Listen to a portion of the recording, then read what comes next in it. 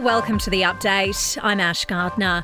Far north Queensland continues to be battered by heavy rain, with the flood emergency showing no sign of easing. Australian Defence Force personnel and resources have been deployed to assist in the rescue and recovery operation, while Police Commissioner Katarina Carroll says there are concerns for the town of Wujal. We are looking to evacuate that small town into Cooktown as soon as we can have access into the area. Federal police will be out in force at airports across the country. It comes ahead of what's set to be our busiest holiday season in years as the tourism industry recovers from COVID. Over 500 police will be targeting disruptive and offensive behaviour both in the air and on the ground. AFP Detective Superintendent Morgan Blunden there. Close to 180 people have been arrested at airports since July.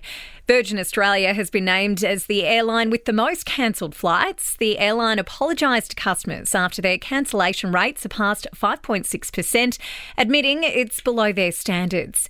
Pro-Palestinian supporters have sparked travel chaos in Melbourne this morning. The group blocked two defence facilities on Lorimer Street and Todd Road in Port Melbourne, which they claim are exporting weapons to the conflict in the Middle East.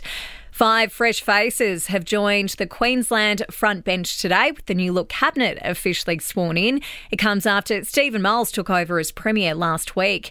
Labor has bounced back to finish the year with a slight edge over the coalition in the latest news poll. The government lifting its primary vote by 2 points to 33%, while PM Anthony Albanese's approval rating sits at 42%, just 3 points ahead of Peter Dutton.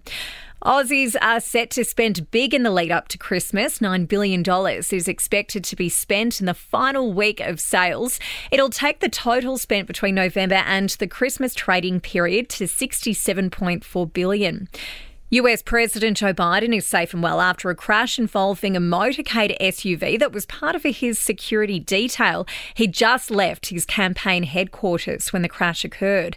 Sport and entertainment news are next.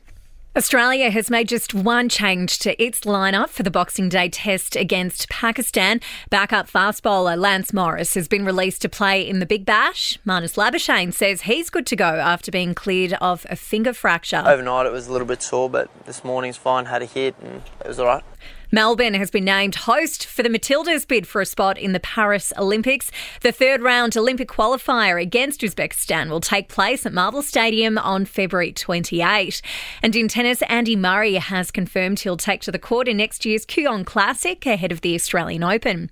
In entertainment news, Keith Urban has been spotted touching down at Sydney Airport with his 2 teenage daughters ahead of the holiday season. And Taylor Lautner has revealed in a recent podcast he was only supposed to play Jacob in the first Twilight film, with the character to be recast for the remainder of the franchise. He says he had to fight for his role back. And that's the latest from the Nova podcast news team. We'll have another episode of The Update for you tomorrow.